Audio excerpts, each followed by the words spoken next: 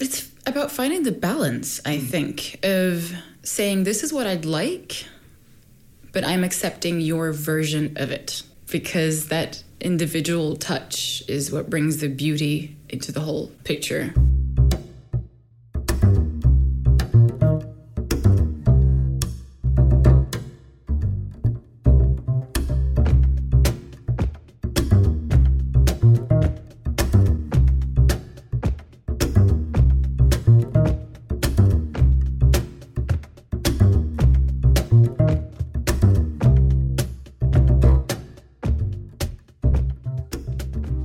Welcome everybody to People Are People. We are sitting here in Barcelona today with another interesting guest. Today, when I say we, it is me, Emil, and my friend Baptiste. Hello. And the person we have with us today for our interview victim, as I like to call it, we have Noha Musba. Welcome, Noha. Thank you. Sounds slightly dangerous with victim, but you said it with a smile. It's all about how you convey the message. Yeah. And so for this episode, we will hear Tamara that you heard last month. Tell us about an anecdote about our new guest, so Noha. So hello again, Tamara. Hello. Do you have an anecdote to present? Yes. The first time I met Noha was at an improv drop-in that I was teaching. There is something about her, she's very memorable, and I think that has something to do with the way she interacts with people. Like, there are just certain people who spread positive energy, or you could see that the way they interact with people, that they are kind and caring and generally interested in people around them, and Noha is one of those people. And getting to know her more or better, that was only confirmed more and more. I was thinking when you asked me to give an anecdote, I was thinking like, okay, what words would I associate with Noha? And 3 words came to mind immediately, and that was warm, intelligent, and hardworking. We start our conversation with asking about, like, is there anything that, like, what is important for you in your life right now? That's a big and important question. And you're free to interpret it in whatever way you want to interpret it. The interesting thing is that the past few months specifically, I've thought a lot about that because there was a big change in my life 4 months ago. And it's really gotten me to think, like, what is important in my life? I'm still analyzing that and figuring that out. But what I do know is that it's the people in your life, finding the ones that you really care about and who really care about you. And everything else is just marginal. I mean, it's lovely to have a great job that you're passionate about and, your career path and all of that. But it all comes down to the people in your life. Yeah, who just truly care and love you, and where you feel the same way. I've been a person, still am, who works a lot. I enjoy my work, but still I've started looking more at how I'm working and how much I'm working, and what I need to compromise with because of that. And I noticed that, I don't spend as much time as I'd like to with the loved ones in my life. And I'd like to change that. Since you prepared this question, you have this question in your mind since some month, did you start changing something in your behavior and in what you do to match this objective of be more with people? I think I've started taking some steps into really connecting with the people who I care about and trying to give that more time. It's still a process. I think somehow it's sort of marinating in me, that whole thing. And because I had already had like work commitments that I had promised I'd do and that I've committed to, I have to deliver on those, but my future plans are to really focus on what's important in my life which is the people. So I haven't taken any major steps yet, but it's sort of like that feeling is sort of filling my body up bit by bit, and then soon I think it's going to overflow and something's going to happen. I feel that there are two kind of people, two way of dealing with changes. You have people that change bit by bit, very slowly, all their life, and you have people where you have little revolutions by little revolutions. Are you more in the second kind? I'm a mix, I'd say. Yeah, some things I feel like I really need to give them time for that process to, just take its time, accept whatever I need to be doing right now and what I'm feeling at this moment. And other times, like with my career change, I just cut that off and jumped into my new career, and there was no step-by-step going on there. So yeah, it really depends. And what do you prefer?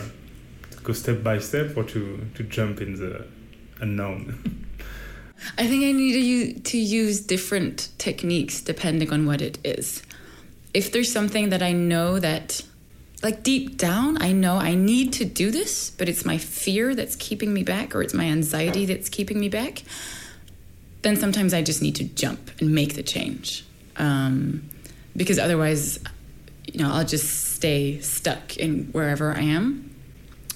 While other things, I think especially if it's got to do with my feelings and so on, I think I don't like to push myself. I want to allow myself to accept the process that I need to be going through right now, because it's such a complex process as well. There's so many feelings involved in certain things, and if you push them, you might push yourself into the wrong direction.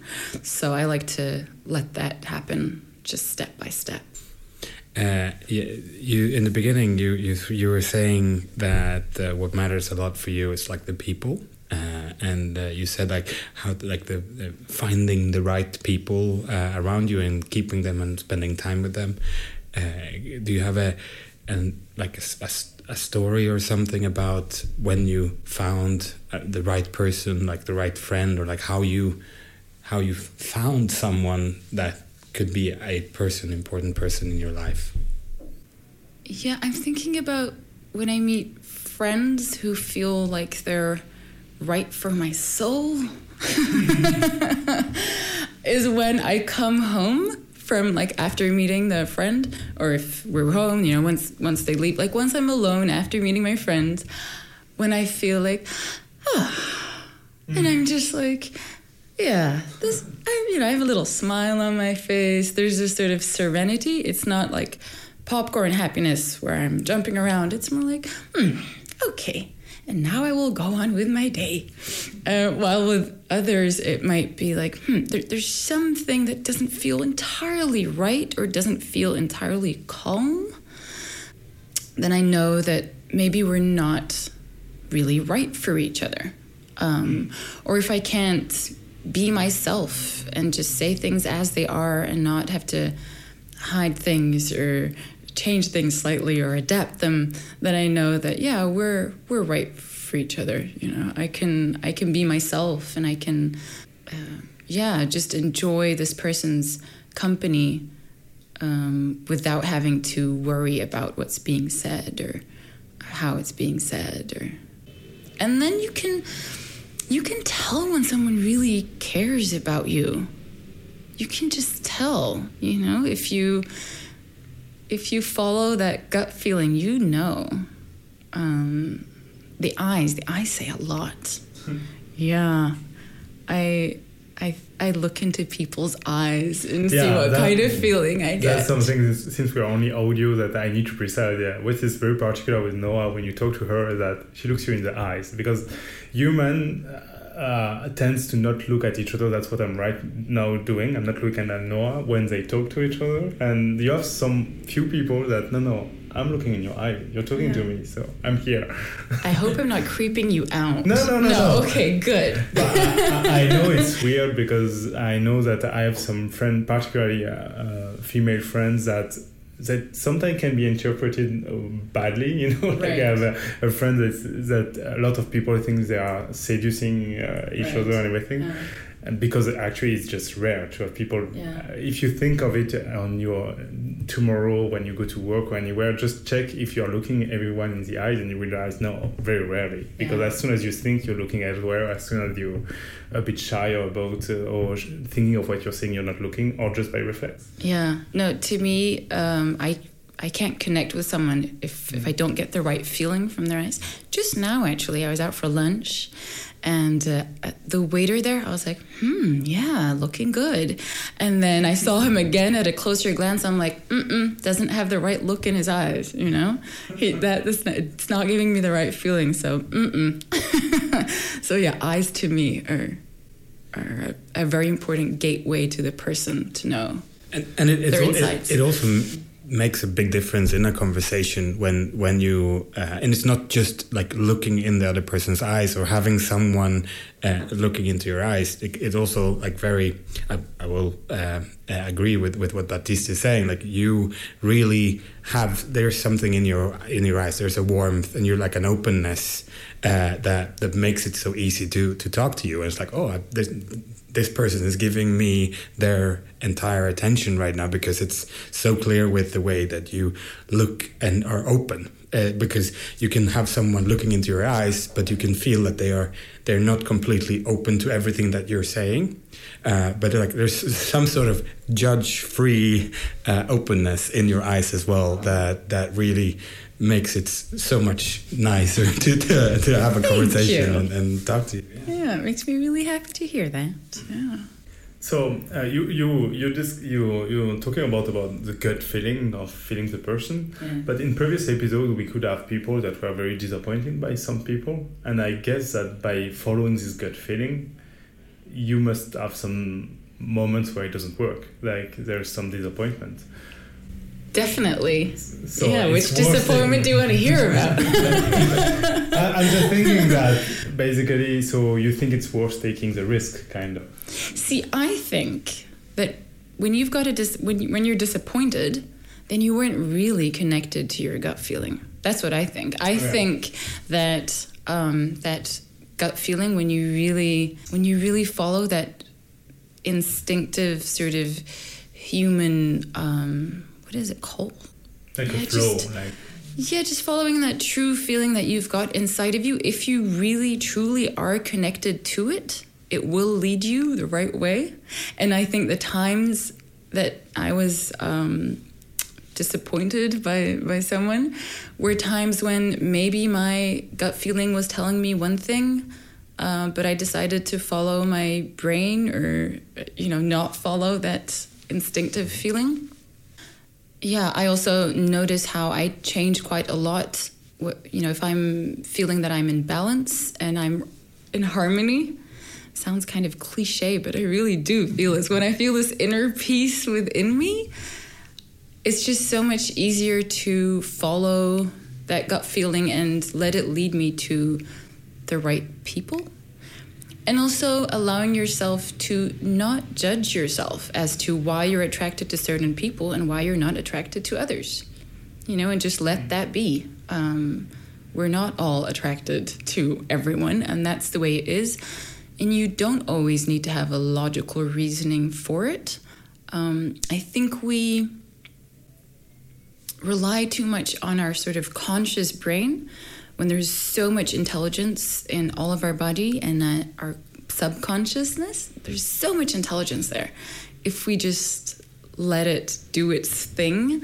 But I think in society we're we're just taught to follow that logical brain where you can explain things and you know why this is happening. And I think that there's lots of intelligence that you can't explain with words. And it doesn't have to be hocus pocus. It could also be the experiences that you've got that are there in the subconscious mind that lead you somewhere. And the same thing with the gut feeling, where some people might feel like, oh no, she's going to start talking about the universe and energies and but it could also be very sort of scientific in that sense of like you're accumulating a lot of experience throughout your life. and they're accumulating in different ways and in different parts of the human and the soul. It's interesting, this difference of the gut feeling and the being on the moment, because the description we had during the anecdote by Tamara, or even the few hours I spent with you and I know you, I feel that you prepare a lot what you're doing. And so how does it connect by being on the moment, where a lot of in your work you prepare and you work a lot to be very precise? Because so you seem to feel in your work that it needs to be prepared and precise, but I hear now that you like to have this on the moment connection. I don't think one thing contradicts the other. I think you can be very prepared in the sense of, this is what I'd like to reach with this, like in the example you mentioned, the workshop, this is what I'd like to reach, but still allow the openness as to, let's see what happens in the moment and what I might have to adapt and change. In that workshop, for example, that we did together, I did have to make changes on the spot and adapt and decide that, no, right, this is what we need at this moment.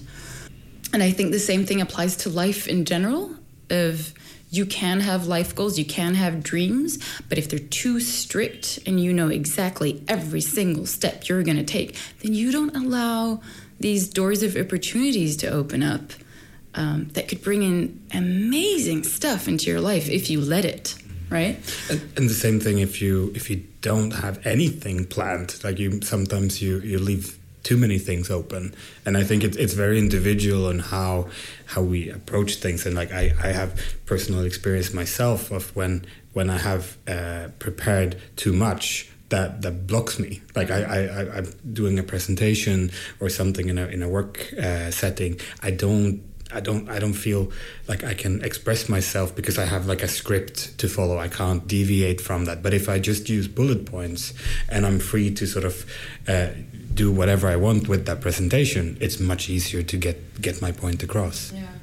And I think back to my life and the twists and turns I've had in my life. And sometimes I'll go into the thought of like, oh, right, if this didn't happen when I was living in Egypt, then I wouldn't move to Stockholm, and then I wouldn't have met this guy, and then that wouldn't have led to this job. And just the whole sort of domino effect of this one thing happening in your life that you did not plan and could not have planned, like a country having a revolution, you know? That was just, I couldn't really plan that. You're from Egypt, if I'm not So my parents are Egyptian. I was born in Sweden. But at the time when the first revolution, 2010, 2011, started in Egypt, I was there. And then, that led me to moving to Stockholm and to a bunch of other things in my life. And those twists and turns, you can't plan them. You just need to go with the flow. And that was sort of a reminder of like, this opens up for all kinds of opportunities and experiences and meetings with people. You can have a plan, but have a sort of a flexible plan. Less than a plan, I was thinking of tastes, meaning that is it how you define your tastes? Because what is hard on being on the moment is also to be able to define what I do really like. Because it's very easy to follow some path, thinking we like it with the brain and realizing I'm not happy. And like taste and opinion. Yeah, taste and opinions, meaning that when I was talking about work before, I feel like you have strong taste of what you want and don't want, what you like and don't like in a show or in something. That, of course, are not contradictory about being on the moment. But still, if there is something that is totally opposite to your kind of wants and tastes, probably you will have to have this disagreement because it's nutritious for the thing. It's about finding the balance, I think, of saying this is what I'd like, but I'm accepting your version of it. Because that individual touch is what brings the beauty into the whole picture. So if we go back to the example of preparing for a Oh, show we can or a connect it. workshop. I'm talking about that because I feel it connects also to what you were talking about, how you approach life. Yeah. You can talk about Yeah. anything else. Because I think also it ties into how you find the right people, because it seems like you have a very like good radar, or like, and which is based. Are in, you saying that because we're friends? Is that what you're saying? Oh, that's all, You have a really good radar. According to you. According to me, exactly. But what you were saying is that, like, in everything you've said around that, it leads me to understand that you have very strong opinions of what you want and what you need in your life in many different circumstances. So, like, you have a clear idea of, okay, this is what I want, this is what is compatible with me. So it seems like you're very clear on who you are as a person. Do you feel that is correct? Yes and no. There's clarity on, I want people who, this is gonna sound a bit weird, but who match with my soul. But I don't know who those people are or what they're like. Mm-hmm. So then there's an openness in that sense. Yeah. So I could be clear on, I don't, especially with age, like as I've gotten older and older, I've gotten clear on, like, I shouldn't be spending time with people who, I don't feel comfortable with, or who I don't feel are true. That doesn't make me feel happy. That doesn't bring me peace. But what those people are like, or where they're from, or what background they've got, or any of that, no idea. I've got no idea. And it's super mixed, like, with, the people who I see as friends, they're super varied. But it's this truthfulness and just, somebody being genuine and allowing themselves to just be who they are and not try to be someone else. Yeah, that's the sort of common denominator. I'm not sure if I really know who I am and what I want. That's a big so thing you to wouldn't be know. friend with yourself. But no, that's going back to what I said earlier. You don't have to be able to put words onto everything. You don't have to be able to give logical reasoning for things. You can still feel it without knowing why you're feeling it. But I feel as you describe it, it connects to me to this like cliche that you are the 4 person you spend the most time with. Right. And so basically you define yourself by the people you allow to be with you, kind of, or you want to be with. Right. Yeah. And they can be very different from you. Just yesterday, I was told by someone that me and one of my closest friends, that we're polar opposites as people. Like, you're like the polar opposite. And I was like, oh yeah, we are quite different, but we still get along really well, and we respect each other and love each other and care for each other and understand each other. And we understand our differences and joke about our differences and make fun of each other's differences, because there's a connection that's deeper than that. On a deeper level, I think we've all got something, we're all very, very similar. And then the uniqueness of the humans is like these spices or the sprinkles that are put onto each person. Oh, since you're very different, I guess that you often have disagreements? Not disagreements, it's more like, oh, you do things really differently. Oh, you view things really differently than I do. So you discuss or you change about it. Yeah.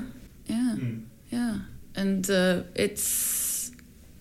it's fascinating and it's fun because somebody used this term earlier, massaging your brain, like making your brain sort of do a bit of work. And, you start, like, when somebody comes with an opinion that's, completely different from your own, it really makes you just pause and wonder, okay, why do I think this?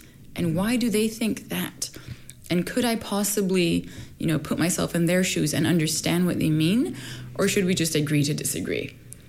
But I think it really opens up your brain to allow those differences. And it seems like there's a little bit of a theme there, because like you talked in a similar fashion around your life choices, about like moving there, like when you were in Egypt, when that happened. If that hadn't occurred at that moment in time, you wouldn't have moved to Stockholm. And like I draw parallels with the way you were thinking in this matter as well, with like it's not about one thing. It's like, okay, this is related to that, and how has that shaped how's that incident shaped the way I think here? So it's like when you interact with a person, like this person thinks completely different than me, but why? Like you constantly ask yourself like the why, and where could that come from? Like what have this person experienced that might have led like the ripple effect of like that they were in a crossroads in life, and they chose the right way and not the left way. That might have led them to come to this opinion right now. Yeah.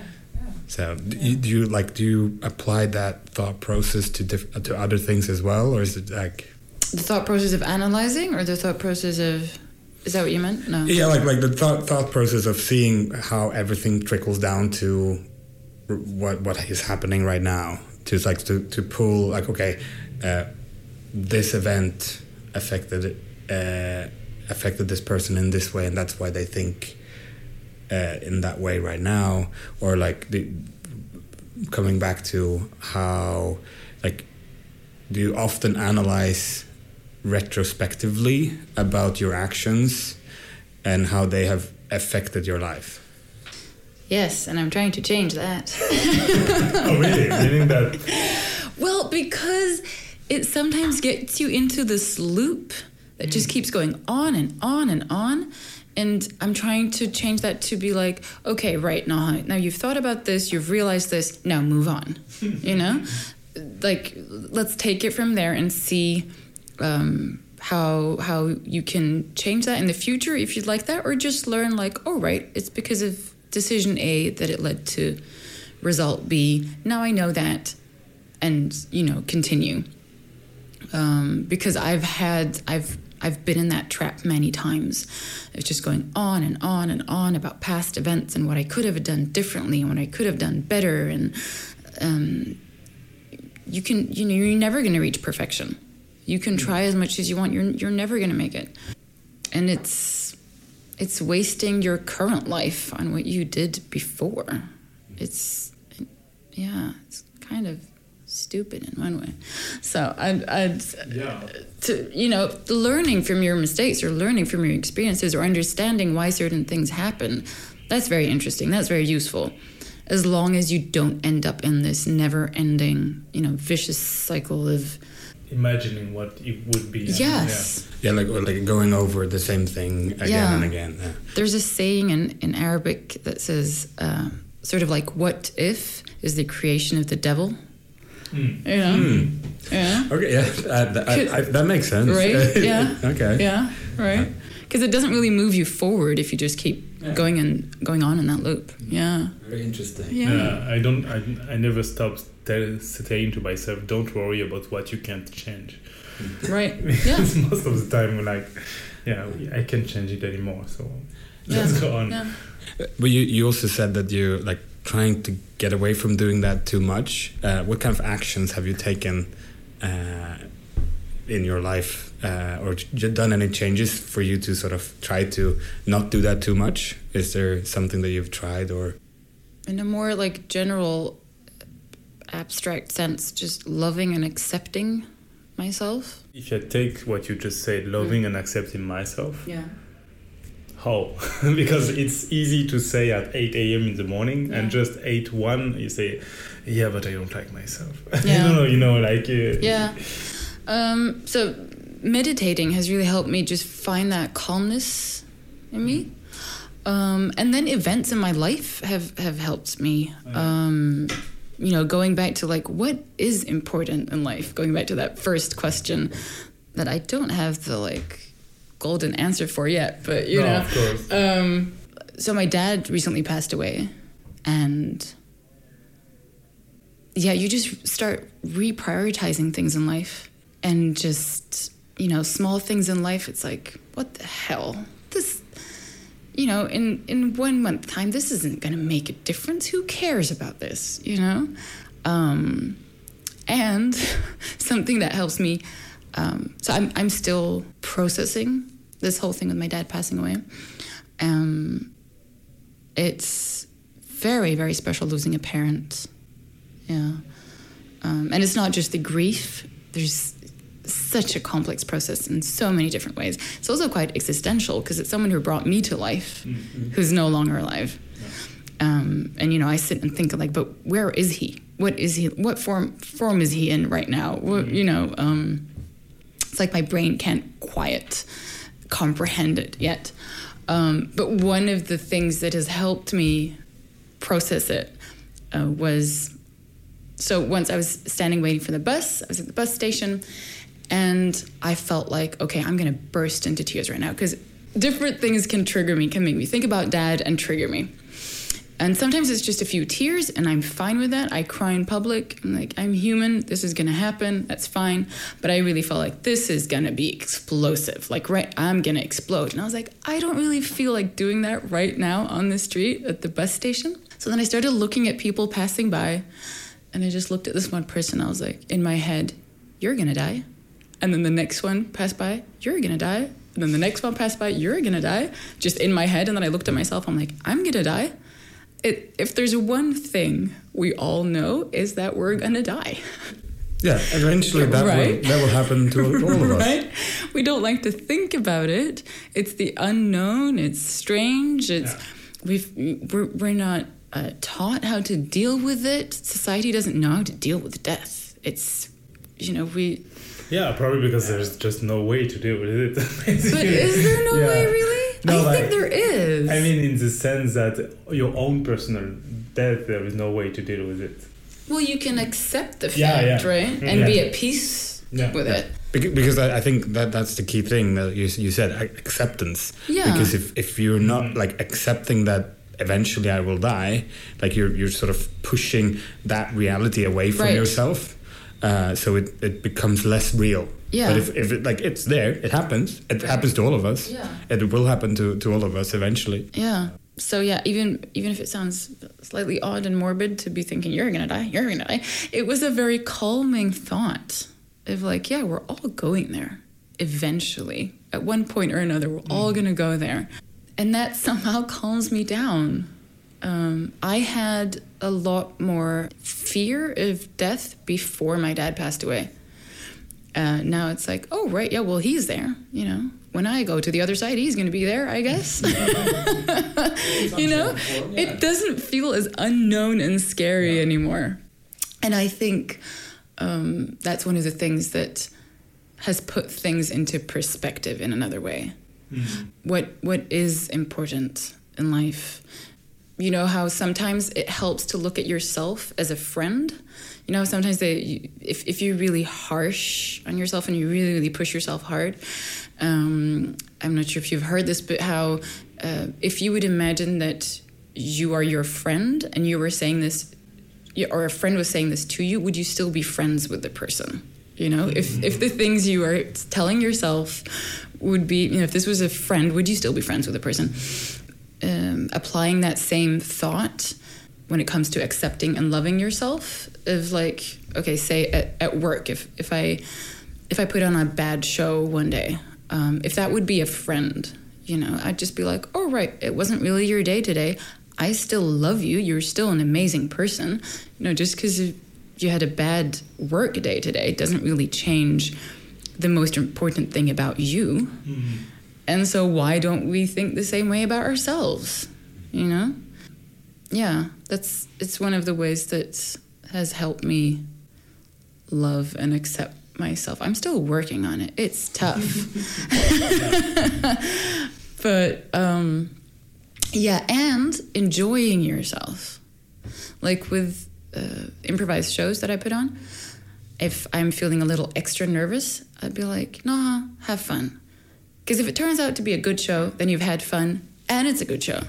And if it's a crappy show, well, at least you had fun. So it's a win-win situation in any case, right? Very, very true. That's a good mindset. Right?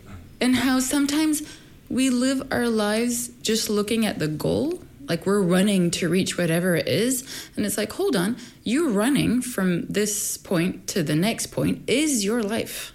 Yeah, like, the process, the actual like activity of doing it and not just like reaching the goal. Those seconds are your life. So don't waste them just, looking either back or just looking in front and running to whatever it is. It made me smile because it made me think a totally unrelated topic, but in my brain it's related. What about vacation? How do you take vacations? Vacations? Yeah. How do I need to be better at taking vacations. I don't know if you need to be better, because I will tell you why it connects to it for me. It's just that I have a very good friend that has a way of taking vacation that is, I work super hard for 3 months and then boom, I take vacation for 2 weeks. You don't hear about me anymore. I'm just in vacation. And I have a way of taking vacation that is, every day I will try to do something good for me, and I don't take that much days of vacation because I don't know what to do. And that's why I was asking for you, because I'm wondering, how do you deal with vacation, since you seem to be very involved in work, but you want part for yourself. So how do you solve this kind of problem? I think I'm a mix of you and your friend. In a way, like the past few days I've been working a lot, very many hours every day. And what I've been doing, for example, when I'm going from the hostel to where I've been giving the workshops, is to, while I'm walking, instead of just walking like, oh, I need to get to the workshop, 1, 2, 1, 2, just looking around and being, oh, like, there's that building. Oh, wait, sun. Ooh, I need to stand and soak the sun in for a while, and just enjoying these really small moments of just somebody passing by, like an older man passing by, and us just looking at each other and smiling at each other, and then, continuing to walk. These are all moments that make your day so much brighter and lighter, and I give that sense of vacation. But I also need days where I'm just off the radar, because it puts you in you reach a deeper level of relaxation, and going into that vacation mode. Sometimes you do need like longer days. Great. No, because this is part of how to deal with work and friends and all the things. But it's also like, it's very much like, how do you relax? Yeah. So what, like, if we pivot off that question and like, what things makes you relax, except for like the awareness in your walk, and not just like aiming, like same theory applies there, like you're stopping yourself mentally in the process, like trying to experience what's around you on your way to the goal, on the way to the workshop from where you're staying. So is there any, like, what else do you do to relax yourself, or what? Nature is very, very important to me. I can walk in the woods for hours and hours and hours. Sitting by water really calms me down. Just listening to it and watching it really calms me down. Being around the right people, where you can just be yourself. You don't even have to do much. You can just be with them. That's very relaxing. Yeah. But nature, definitely. And animals. Petting cats. That's very relaxing, right?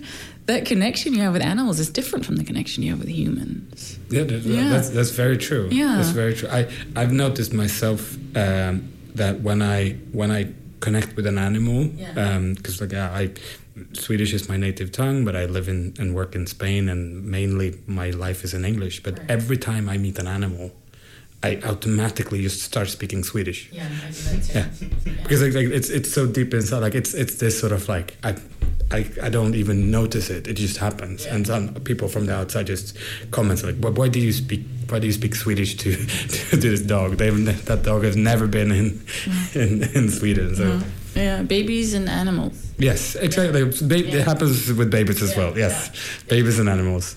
But I've always thought that particular thing is related to, like, because your native language also brings out the natural body language in you. So when you speak your own native tongue, you move and show with your body as much as you do with your words, more naturally, because it's not a trained in language. And I think with babies and animals, they take in those signals so much in the communication, so that it's easier for us to get our point across. That's interesting. I didn't actually make that connection when it comes to animals, that the body language. Yeah, that's an interesting point. And you have several native tongues now, or? I guess, yes. Yeah, no, I spoke Arabic at home, and Swedish at school, Swedish probably, outside of home, because I was born in Sweden. I've gone to an international school where we were only allowed to speak English. And then recently I learned Spanish, but I guess you dream in what language? You know, I dream in all languages. I've even dreamt in Spanish, and I was so surprised. I didn't know it was possible to dream in several languages. Oh no, it is. It's happened to me as well. I was so surprised. Yeah. Apparently, when I count, because they say when you count, that's how you know what the native language is. And now in the workshops that I've been teaching, all of my students are like, by the end of this, we're going to know how to count in Swedish, because every time we're back from a break, or, I'm counting how many we are to see if everybody's there. And I apparently do it in Swedish. So my students are all like, by the end of this class, we're going to know how to count in Swedish. I mean, the most comfortable I'm at is when I get to mix all my languages in this at the same time. Like if I'm talking to my sister who speaks also English, Arabic, and Swedish, we, like, in the same sentence, we can have 3 languages without any problems. And it's really comfortable. Just like the first word that comes to your mind in whatever language is the one you use. And also something, you've got these nuances, right? Sometimes you have this word that only works in this one language. Yeah. Right? So true. Yeah. And so if you can mix, juicy stuff. Yeah. No, that's interesting, because I have no clue about Swedish and Arabic. So what are like topics or, I don't know, ideas that are easier to express in Swedish or in Arabic than in English? If there is any. Because I feel like Arabic has so much variety that probably there are a lot of things that you can express that is very difficult to express in other languages. I think it's very much related to the culture. I mean, yes, you're right. With Arabic is a very rich language, and you have, like, I think it's 15 different ways of saying love, depending on what kind of love it is. Yeah, like 15 different words, give or take, somewhere around there. That's not the topic I would imagine.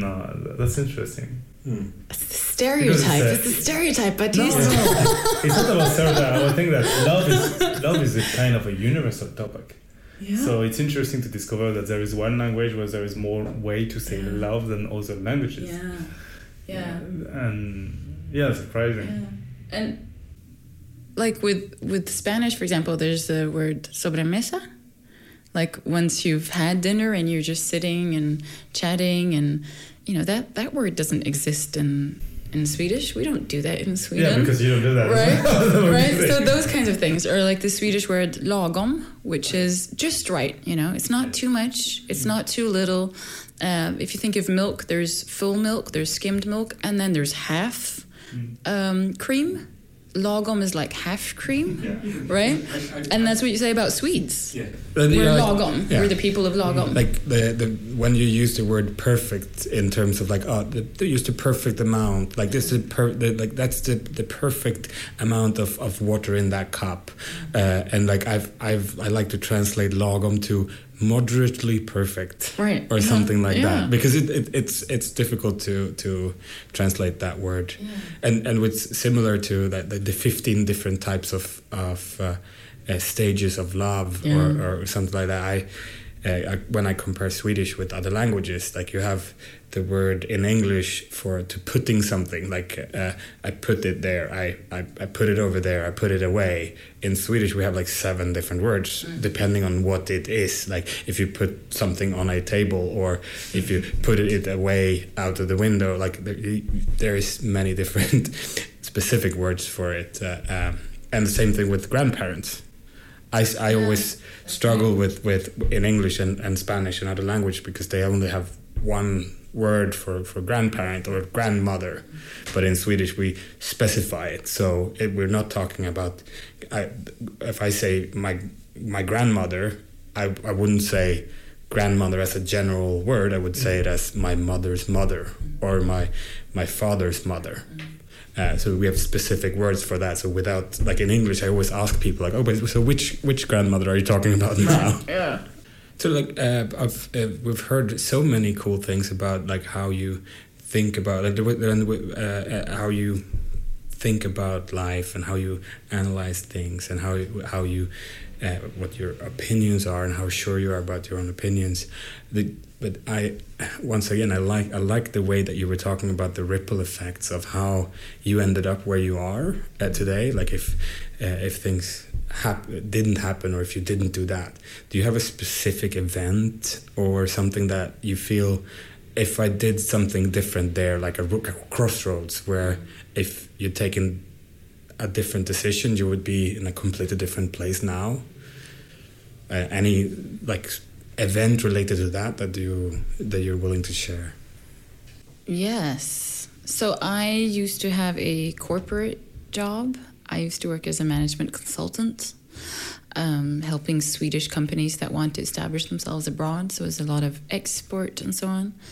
And because I speak Arabic and I've lived in the Middle East, I ended up in the Middle East a lot. So I've worked in Cairo, I've worked in Baghdad and Dubai. I also worked towards Morocco.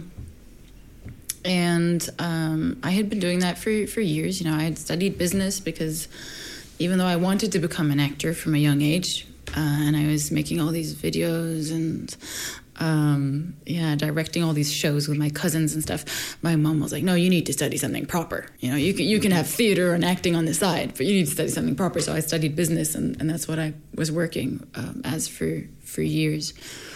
And I was in Dubai working, helping Swedish companies establish themselves in the Middle East. And I just felt like I need theater. Like I've always had theater in my life in one way or another. So it's always been part of my life. But for that period of time, I wasn't doing any theater. And I felt like I need that in my life. And so I looked up theaters in Dubai and found an improv theater. I had only done scripted theater before that. So I went to the theater and I was like, this is ridiculous. I'm going to get up on stage. I don't know what I'm going to do or say. This is madness, but okay, I'll give it a shot. And I did that, and I enjoyed it a lot. It was very playful and very, very special way of people dealing with each other in the improv community. It's a lot more than just the improv. It's the relationship between the humans is even more fascinating, I think, in the improv community. But so, yeah, I got into that. And then when I moved back to Sweden, I decided I wanted to continue with improv. And I found there was an improv festival that was in Stockholm, and I think it was a day before it was going to start. And I was like, ooh, can I actually ask if I can join? It's just a day before. And I decided I would anyway, and I did. And they said, yes, you're welcome. You can join. We've got one spot left, and you can have it. So I took that spot, and I did that whole festival. And then the people at the festival were like, you should be doing improv. You should continue with this. And you should take classes at like the highest level that we've got. And I was like, oh yeah, nice. I'll do that. And at the same time, I went to audition at another theater, also at that same level. So I was getting into improv. And then at that point, I felt like, okay, Noha, for years and years and years, you've been really passionate about theater. You've still like worked within business and had theater on the side. maybe this is the point where you should see if you can change this.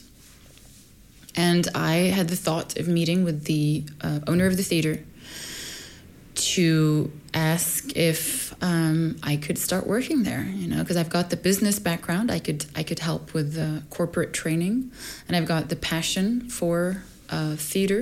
So maybe if I combine those two, I could work there and I could help them out. And I wasn't feeling comfortable doing that, going up to someone and just selling myself and like that. And that was, referring to what we talked about before, that was one of the points where I was like, don't think too much, just do it. Just call him and say, I'd like to have a meeting with you. How about we go out for lunch? And I did that, and I pitched myself into, I pitched myself. I said, okay, I've got the business background, I've got the theater, let's do this. And from that point, I got a job there, and I quit my corporate job, and it's changed my life entirely. Say again? And you're happy of this choice? Yes, I'm very happy. I'm very happy that I finally chose to follow that passion, to see where it leads me, instead of just having it on the side and not really daring to go into it full on. I think that's one of the things that we are afraid of. If we're really passionate about something, it can be easier to not try it, not try to give it a go, because then if you don't make it, well, you never tried. You could have made it if you had tried. While if you go for it and you fail, that would almost hurt you more. Mm-hmm. Yeah. So that was one of the times when I just had to jump and give it a shot and see what happens. Now I'm thinking that when you say that when you have a thing that you're very passionate about, you have to try, is that I feel like you don't have only one thing you're passionate about. Say again? You don't have only one thing you're passionate about. No. So how do you pick? It's just that there was an opportunity here, I imagine. Yeah.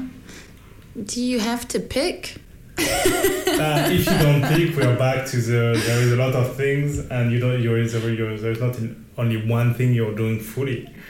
So we are back to what you say. We need to make a choice. I'm not asking to solve that, because it's kind of but like now what I'm doing, I'm doing improv theater. I'm doing a lot of improv theater as an improviser, but I'm also teaching. I'm also doing scripted theater. I'm also doing voiceovers and storytelling. And I get to travel. So there's a lot of it. Yes, but then, you can have periods when you do more of one thing and less of another, or find that balance. It's a challenge. Yeah. It's a real challenge. Cool. But yeah. I think we can stop here. It was a very, very nice discussion. We talk about a lot of things. Since we, as usual, we didn't warn you, do you have a quote for us, or a motto, or anything? What we talked about earlier about acceptance and finding that openness to allow things to happen in your life that you could not have planned for had you tried. I think that's what I'm going for. And you don't always have to see the whole staircase, just take that one step and see what it leads you to. You don't have to see the whole staircase, just take the first step. Yeah. This one is great. Yeah. Thank you very much. Thank you for having me. It's been a pleasure. It's been a pleasure having you. Yeah.